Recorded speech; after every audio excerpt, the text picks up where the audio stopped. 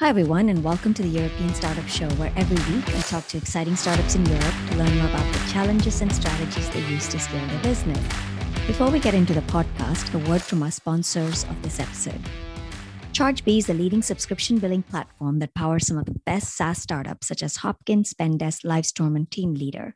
The platform is powerful for startups to navigate complex tax compliance, invoicing, and billing regulations. You can also experiment with different pricing models and localize pricing and checkout experience. Check them out at chargebee.com. E-Residency is the digital gateway to the Estonian startup scene for foreign founders and entrepreneurs. The birthplace of Skype, Wise, and Bolt, Estonia has many advantages for early stage startups for doing business remotely. 90,000 e-residents have already joined. Read more about what they offer on their website at eresident.gov.ee. And now, let's get into today's episode. If you're like me, you've probably experienced that feeling that you get when you go to a supermarket and you're confronted with a baffling array of wines and no clue on how to pick them. My guest today is Heini Zachariassen, who understood that feeling and founded Vivino to solve that very problem for the day wine drinker. Vivino is the world's largest online marketplace and the most downloaded wine app, 50 times larger than the nearest app competitor. During Heine's tenure, Vivino grew into the largest wine community in the world, close to 60 million users, and has raised around $221 million in funding. A seasoned entrepreneur and now an active angel investor, I'm delighted to welcome Heini to the show today. Welcome. Thank you very much. A pleasure to be here. Heini, I know that you were born in the Faroe Islands. Do you think there was anything specific in your upbringing that helped you become the entrepreneur that you are today?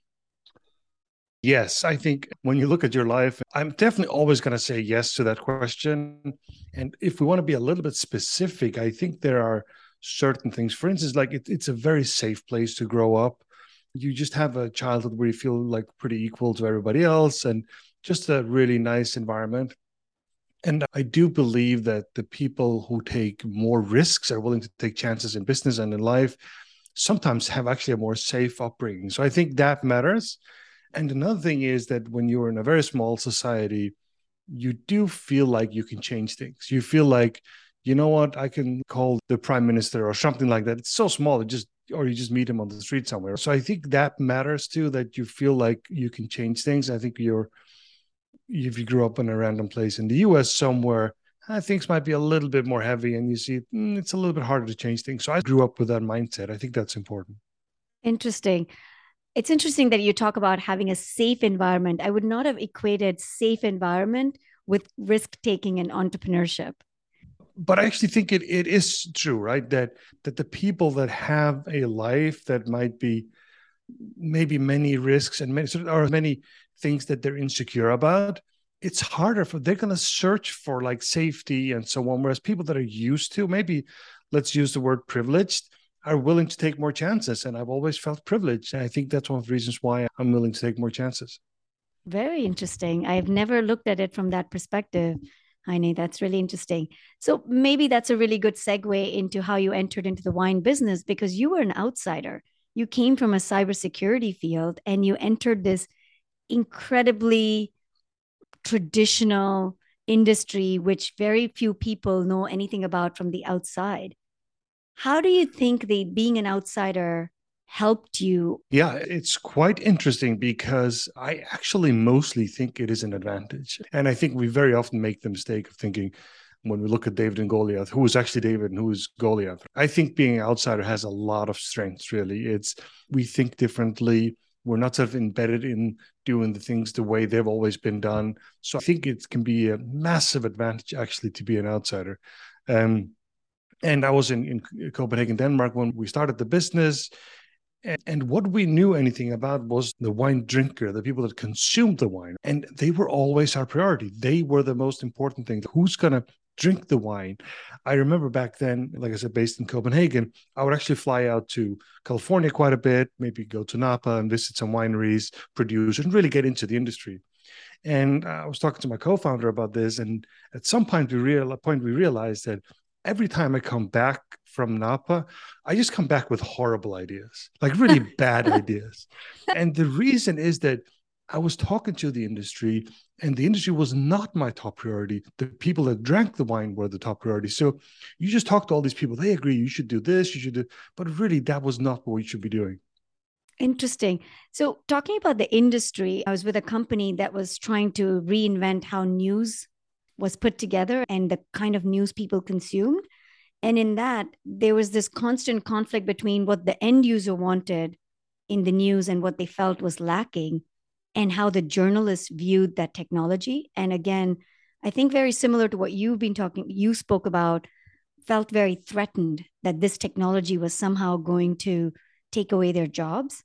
And Yeah. I know you've mentioned that even in the wine industry, it's a really close knit community. How important was it to get the wine industry on the side of Vivino, or was that not something that was important in trying to get your message and your acceptability into mainstream? Yeah. I think it was really important to ignore the wine industry. I think it was really important to say, okay, the people that we are serving are the people that love wine, are passionate of wine, and drink wine. The people that really consume wine and want to learn about it, they are the people. And as soon as you start listening to other interests, you might lose focus a little bit. So I really don't think it was very important. And I spoke to sommeliers back in the day, and they were really afraid of this and so on. But really, it wasn't really called for, because most people that go to a restaurant really don't have access to a sommelier. And when you have a sommelier, you should definitely use that sommelier, which is because that's a privilege to have access to a sommelier. As a big promoter of sommeliers, like today, a lot of sommeliers are big promoters of Vivino. Yeah. You probably are going after a different market than what the sommelier is typically looking to serve. No, and really, what if Vivino is used in the right way, you could also show the sommelier what your preferences are and so on. So I think we could enable the sommelier to do their work in a better way by using Vivino, because Vivino really knows the person that they're talking to. They might not know the exact wines in the restaurant's wine cellar, but Vivino knows the user and so on, and the som could use all that data. Interesting. When you go back to those early years, in one of your interviews, you said you never pivoted. And I thought that was Yeah, really interesting because startups pivot all yeah, the time. Why do you yeah. think you had the case where you did not need to pivot? Yeah, I think it's again, a lot of that has to do with luck or whatever your business model is. It's just that our business, where you took a picture of a wine label as you were buying it or as you were drinking it or whatever, like putting a buy button there and saying, "Hey, you can buy this wine too," just makes a lot of sense. Like both in reality and also on pitch decks early on. So when we told that story, they bought into it right away. But when we look back now, we think, was that the best business model? Should we have done other things?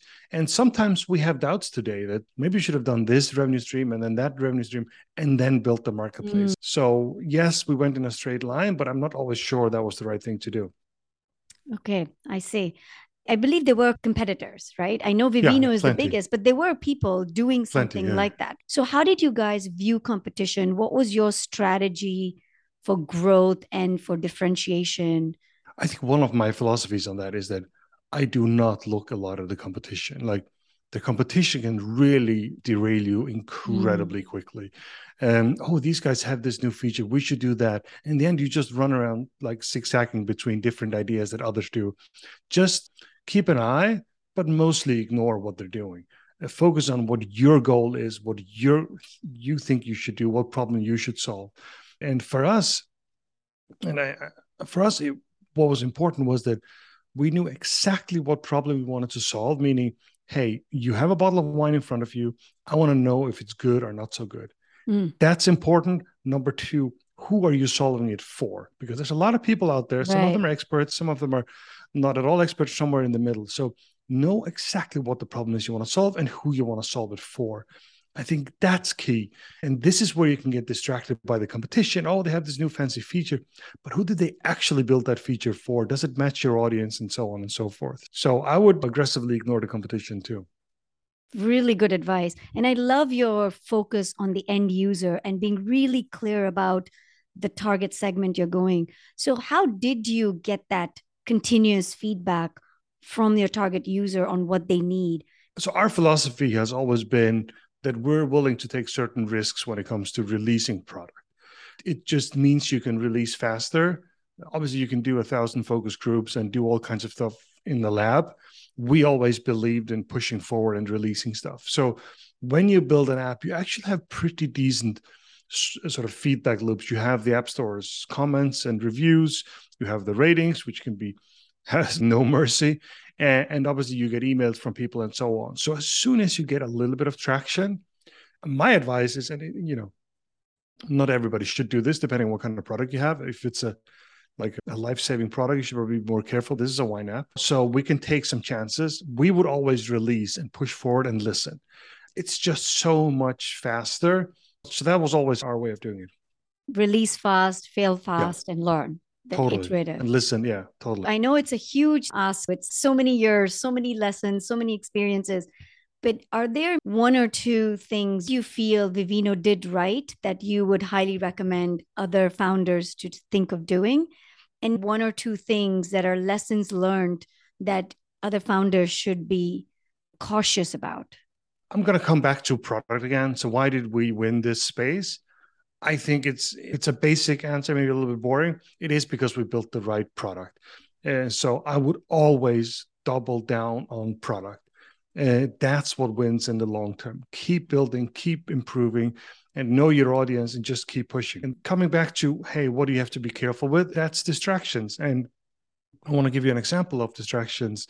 That's when a big company comes, knocks on your door and says, hey, we should do this partnership together. And I've seen that happen a lot. And it happened a lot to us, like someone like Google or somebody else knocked on your door, hey, we want to work with you guys. And these guys have unlimited resources to suck up your resources, which means that you do not have the time to build the best product right now. And if there are any mistakes I look back on now, it is some of those projects that, yeah, you get, oh my God, it's Amazon. We got to do this thing. Just say, no, Jeff, we're not going to do this. So I think that's one thing, just an example of a distraction, but be wary of distractions. Some of them can really suck up your resources. You do that too much, you'll lose in the end. That's really, again, excellent advice on distraction. But let me push a little bit on it. Being a young company, right? You're all about tech and the product. The part where you need a lot of money is the distribution. Sure. Now, a big company comes along, they have that distribution, they have that audience. It is so hard to say no when you have that. Yeah. So I think the way to get back on that is just, you're totally right. They have distribution, they have the model, they have the distribution, they have the money, they can do all these things. But what you need to get out of your head is that, or into your head is that, they're not going to give it to you. They're just not going to give it to you. The problem is that there is a misalignment here. And usually you don't have a lot of leverage.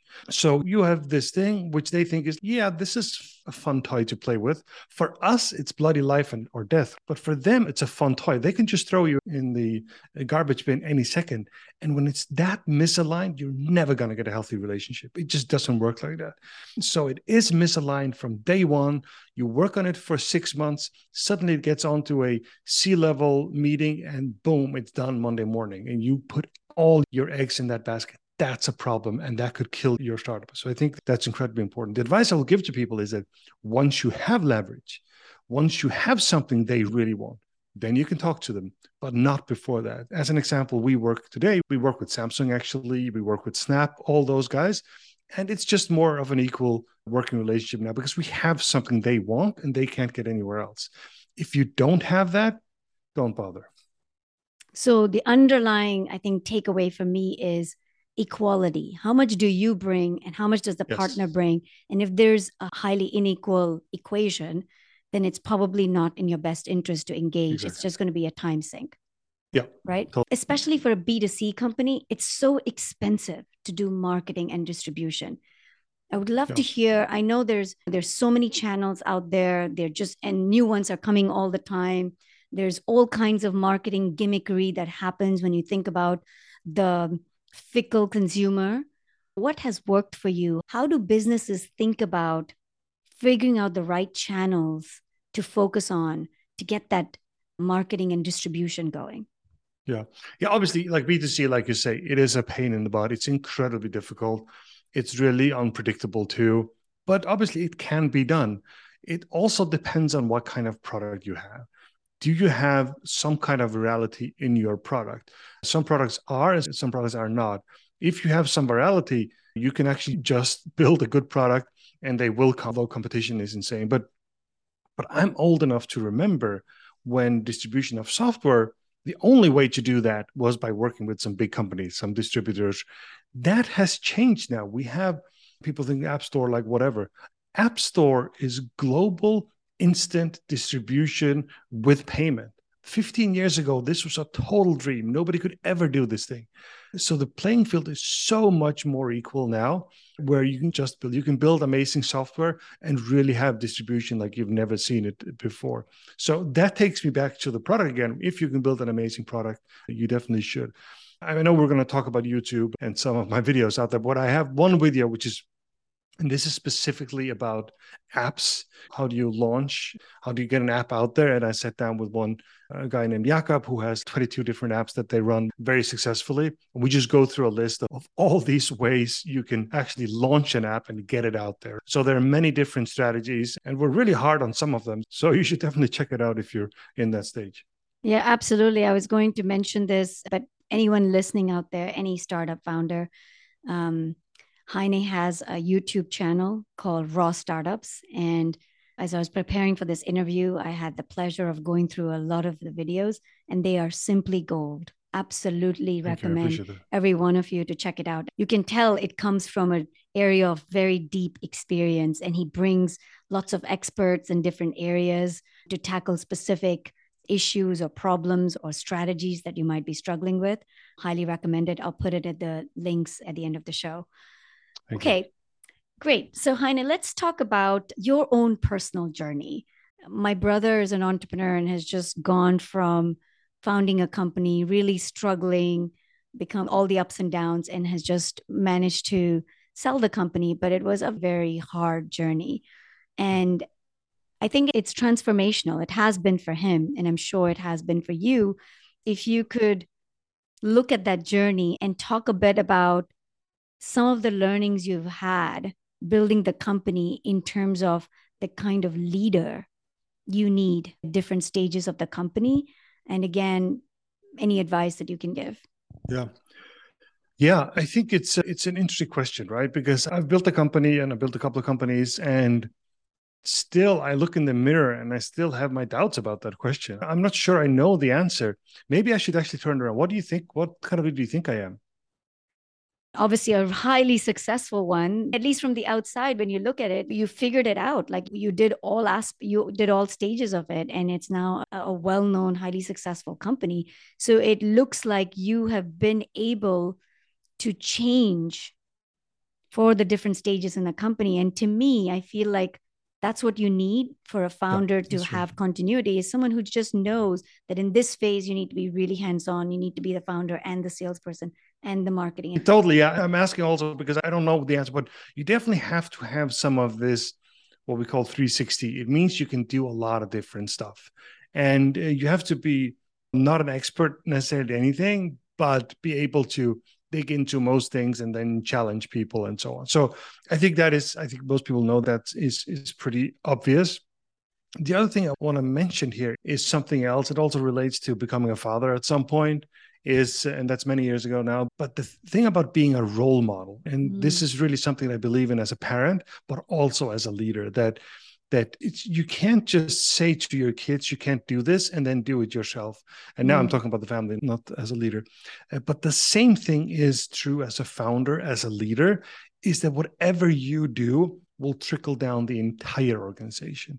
And so one of the most important things as a leader is being a good role model. That I firmly believe in. Yeah. And I think this is a really good segue to ask about something else that a lot of good founders take a lot of pride in, which is building the company culture. And I don't think I saw a video on that specifically, but I would love to hear your views on what do you think about company culture? When and how did you build the culture at Vivino? Yeah. I guess the reason why there isn't a video yet is because the script is still evolving in my head somewhere. I haven't gotten it out there yet. And that could mean either that I don't think it's important or I think it's important. And I can tell you, I think it's incredibly important. Culture is just the number one driver for the direction your company is going. And again, that is very linked to being a role model. So I just think it's incredibly important. It's all about what the founders, the leaders of the company do. And that just trickles down to the entire organization. So when you watch it, something, there was this show about Uber, for example. I don't know if you've seen it. I would also recommend that. It's when a company is not well, it just comes from the top every single time. It just trickles down from the top every single time. So I'm a real believer in that culture is everything when it comes to the direction of a company. Is there a specific type of culture that's conducive to startups? If culture is so important, what kind of culture should founders be building within their companies? Yeah, and that I think we talked a little bit about the earlier. It really depends on the stage too. So once you get going, you really want people that are almost like you, entrepreneurial, right? So in Denmark, I use the image of a layer cake, but you also use like a pizza. But let's say you have a pizza of things that need to be done. And once you walk in, the founders need to split that pizza up and say, you do this half, I do the other half, and off we go. And then as you grow as a company, you give people slices of work they need to do. And in the early stages, those slices are big. So you can't really use hardcore experts. You need people that are more broad. And as you grow bigger and bigger, those slices become smaller and smaller. So you can really start hiring people. So I think you should visualize that when you start hiring people, that you need some people that are a little bit more broad in the beginning, are a little bit more like you can do, if not 360, then 180 or something like that. And this is a mistake that people often do because they would hire, oh, she was at Google, she was amazing. But then again, at Google, she had a really small slice of the pizza and did an amazing job. But here, doesn't really work. So think about that slice, I would say. Yeah. So the hiring piece is really critical, like understanding what your company needs and hiring the right person is important for building the culture that you need for that stage of company. Totally. It's all trickles down, especially the early people too. They're like a loudspeaker of whatever you do too. Yeah. So you got to get that right. How important do you think getting along with people is? I find that's always an interesting question. Do you hire people that are like you, but different functional skill set, but they're like you and you can see yourself getting along with? How important is that in building a cohesive culture? Yeah, I actually think it's something you have to be careful with in the way that we will hire people that are like us, and that might not be a good idea. So if a 28-year-old white man developer starts a company, before everyone around him is going to be within 5 years of that age, also be a developer and a little bit introvert, whatever. So I would say something to be aware of and actually try and work against, and really try and hire people that are different than you. Otherwise, it can hurt the culture. It can be just narrow. Everything just become narrower. I think you need diverse people on the team. So something to be aware of and work against. At the same time, you need people that work like you, meaning understand how you work and how you communicate and so on. And I think Google also has this philosophy around, hey, is it somebody you want to drink a beer with? And that is a factor when they hire people. If you don't want to drink a beer with the person, I don't want to hire the person. I might have different opinions about that. Personally, I probably enjoy drinking beer with most people. So maybe that's easier for me.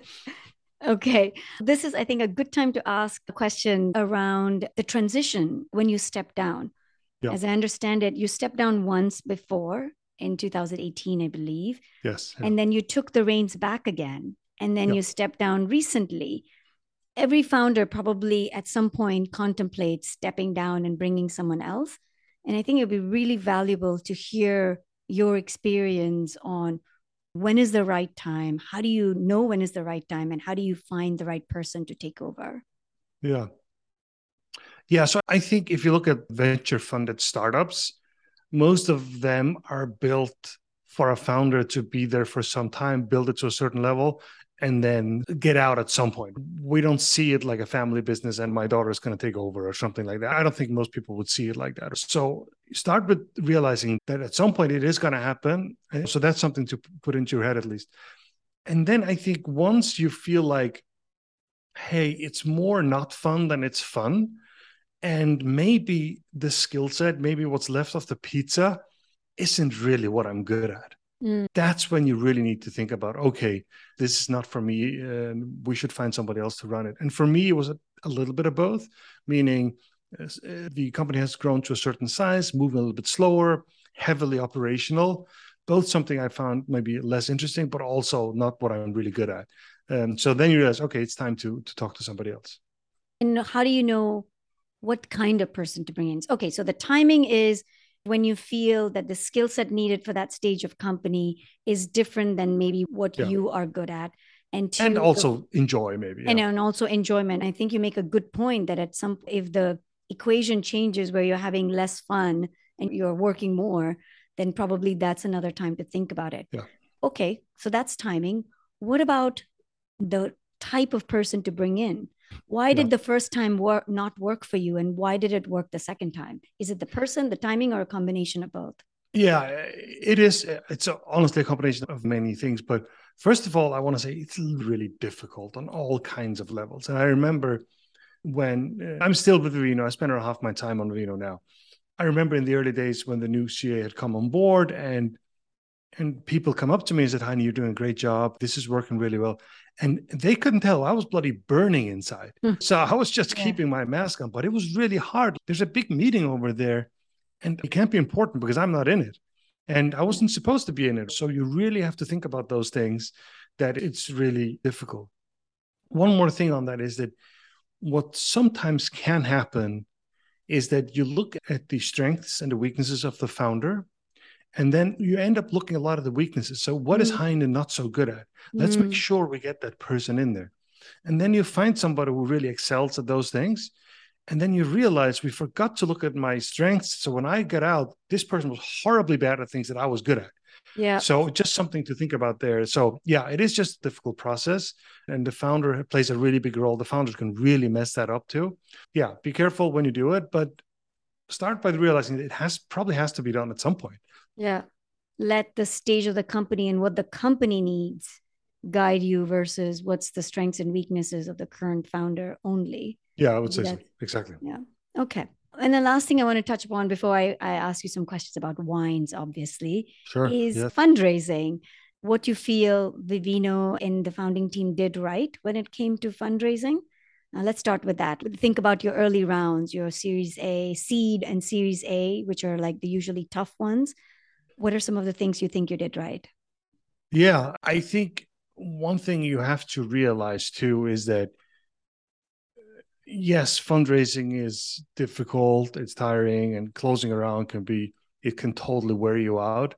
But really, when you think about it, it's much harder to build a product that's used by millions of people than actually fundraising. So if you focus your energy on getting the traction, then the money will come, the money will flow. I'm in the Nordics now, and there is a lot of money here for the right startups, for the right products. So I would say focus a lot on traction, getting the traction out, get people to use it, make sure it's sticky and those things. And then what you sell to the VCs, I'm sure they're not listening to you at all, is that it's all about FOMO, right? It's all about fear of missing out. So whatever you have this curve going up and saying, oh, by the way, what's happening in the next couple of months, that's insane. Yeah. It's going to change everything. And you can never, ever give them a reason not to invest. This is crucial. You don't say one word ever that says, we'll just take their time. It's like they don't know this, but they are in their head looking for a reason not to invest right now. And if I can wait 2 months, definitely, anytime. So you can never, ever give them a reason not to invest right now. But because this thing's going to happen right now, either you're a part of it or you're not. And then generally, I would say to founders, if you have something that's reasonably good, look, your startup is the only one like that out there. If they miss that, there's not going to be another one. Money is just money. So if you don't get their million, you get someone else's million. So a little bit of arrogance around that your startup is unique. Money is just money. You said something interesting about having that traction first. So did you focus more on organic? Because in the consumer space, to get traction, typically you need a lot of marketing money. I think that's changed a little bit, honestly. I think investors have become really careful with the money that are fuel their growth with marketing, honestly. Marketing is something you put on top. Focus now, I would say, is much more on organic. So ours is all organic almost. Okay. So that's become really important now. And it doesn't have to be like, oh, we need thousands of visits per day or whatever. Just having something that grows really matters. This is what the investors can be good at. See, like, there is something there. It's not big yet, but with these numbers, if this keeps going, it's interesting. So if you get the organic going with people saying, okay, the numbers are small, but there's something there and they believe in that, that can create some magic, I think. Cool. So the organic growth and showing traction is key to getting a good fundraising round going. Yeah. Yeah, exactly. What else do you think we need to do to get good fundraising rounds? One thing, so fundraising specifically, one thing is like a fun thing to say is be a second-time founder, but that's hard for a first-time founder. But somehow it means something. It means, hey, getting going and doing something really matters. So even if you did something for 2 or 3 years, didn't really work out, but you gave it all you had, and then you start something else, that also matters quite a bit. When it comes to early stage funding, founders are incredibly important. Yeah. I always say, like, founders build companies, founders break companies. So it's really important to show that, hey, I'm someone who's going to stick with this and going to keep going on this. So the more you can do that, the better. I know that you do angel investing, and that's something that you've said you look for in a founder, the ability to keep going capacity. What else do you look for in founders? Yeah, I think just to expand on that, is the stamina is just number one thing. If I look at maybe a resume and see a lot of short stints and tried 3 different startups and for a really short time, that's concerning to me. I don't like that. The other thing is one thing I will say is think big, start small. And if you noticed that when I end all my videos on YouTube, I say, now stop watching and go build something. And that's really important. We all have different resources and so on, but you can always build something. And even if you don't have that many resources, build something, make something happen. Resourcefulness is incredibly important. You talk to a founder and they tell a story, then 2 weeks later, they come back and say, wow, you built this. That's amazing. I think for me, that matters a lot. Nice. I love that. So keeping to the fundraising and angel investing theme, what ideas are you really excited by these days? Yeah. I haven't worked with Vivino for so many years. There's certain things that I really like. I love things that are community built, that have some kind of community around it. And I love data. So anything that crosses those two things, maybe some commerce on top of it too. But I get really excited about that. The thing about community, for example, if you have a piece of software, hey, I want to build this piece of software, and then somebody looks at, hey, we can copy that easily. We just pay someone to build this, done. 3 months later, they have a copy of it. But if you have a community around it, it's really difficult to do that. So as soon as you get some community data aspect to it, it becomes interesting. So I really like that. Obviously, I have some experience in that too. Looking at the data, I know Vivino sits on top of a ton of data with the bottles being scanned and the ratings and user reviews, etc. Can you share some interesting insights or trends? Quickly on our product, which what I think is like personalization is something we're super excited about. It's always been like, and the wine industry has been around for thousands of years.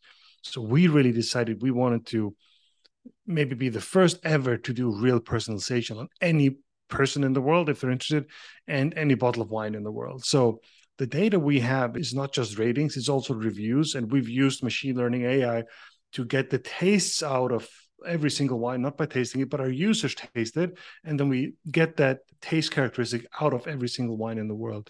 At the same time, we're starting to understand what you like. And then matching those two with the amount of data we have is something we're incredibly excited about. Now we have this new just Netflix score that once you've used the app a little bit, we'll put a score on how likely is it that you'll like it.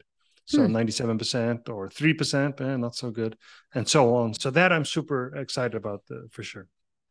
So I have a friend who sent in a question for me when he knew that I was interviewing you. So this is a question from him. He's an aspiring winemaker, small duo that started a wine business in Northern California. How does an aspiring winemaker like that, a new vineyard, get visibility on your platform? So for a new winemaker, the difference is that back in the day, you had the Wine Spectator, Robert Parkers of the world. They might rate like 20, because they had experts. They might write 20,000 wines a year. we would get 100,000 ratings a day. So the proportions are totally different. The chance of his wine actually being seen by our users, someone realizing, wow, this wine is incredible at this price point, are really high. You don't have to wait for an expert to come by. So that's something I'm excited about, to really give a chance to these smaller winemakers and their wines being seen.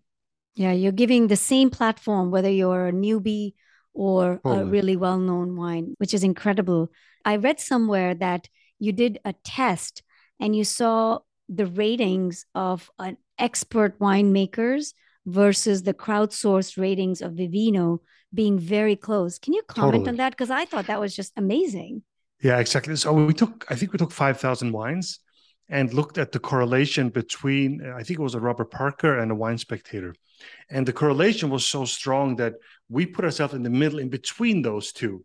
And the thing about the community is that it's more consistent, Hmm. because wine expert might have a bad day and then suddenly it just isn't, the rating isn't right. Whereas Yeah. a community, it comes out much better, much more consistently, really.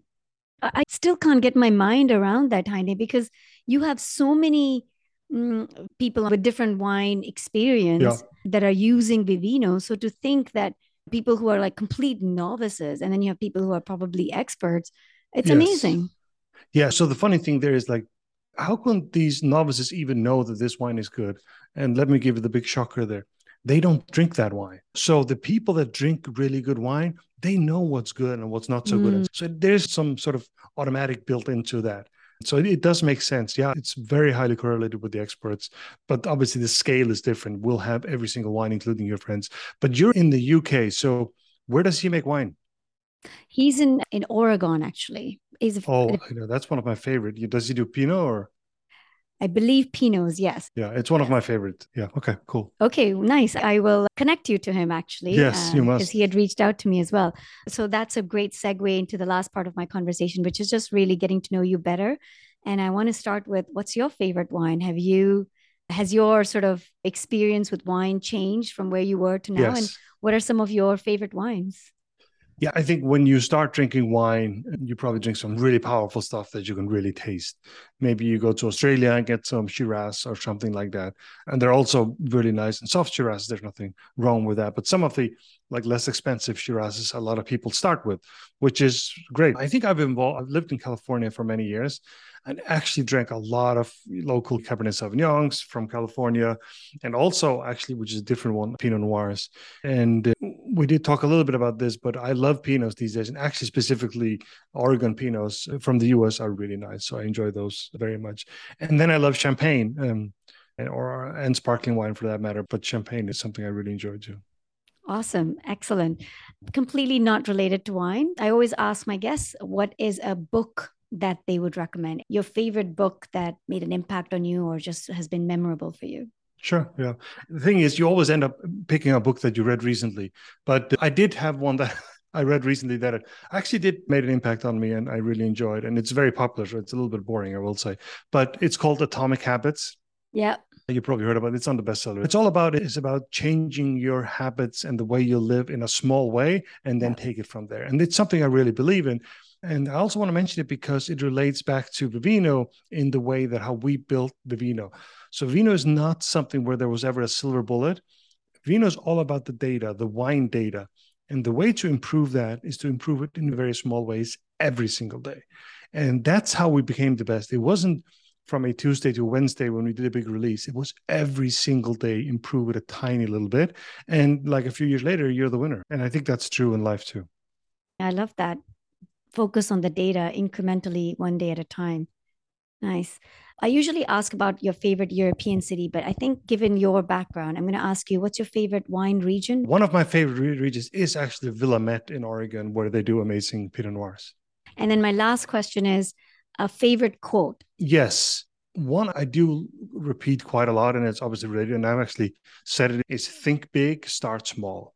Because a lot of people fail at both. They think big, but don't know how to start. And maybe they start small, but don't know how to think big. So think big, start small. Excellent. I love that last piece of advice. Thank you so much, Heine, for You're being very on my welcome. podcast today. I thoroughly For enjoyed sure. our conversation. And I'm an avid user of Vivino. I'm always scanning labels because I want to know more about wines, and I've just started in my journey. I think the pandemic probably got a lot of people started on their Yes, journey true. to Yeah. wines, and I found your app really helpful in making me not feel stupid in asking questions. I Yeah. felt like I could educate myself a little bit and ask slightly more interesting questions than if I didn't have something like that. Really appreciate the app Yeah. and the company you've built.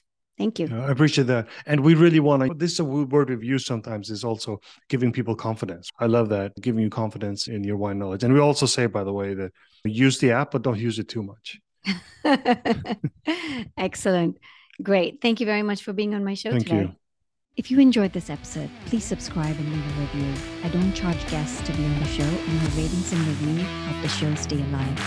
Thank you very much for listening, and until next time, keep building.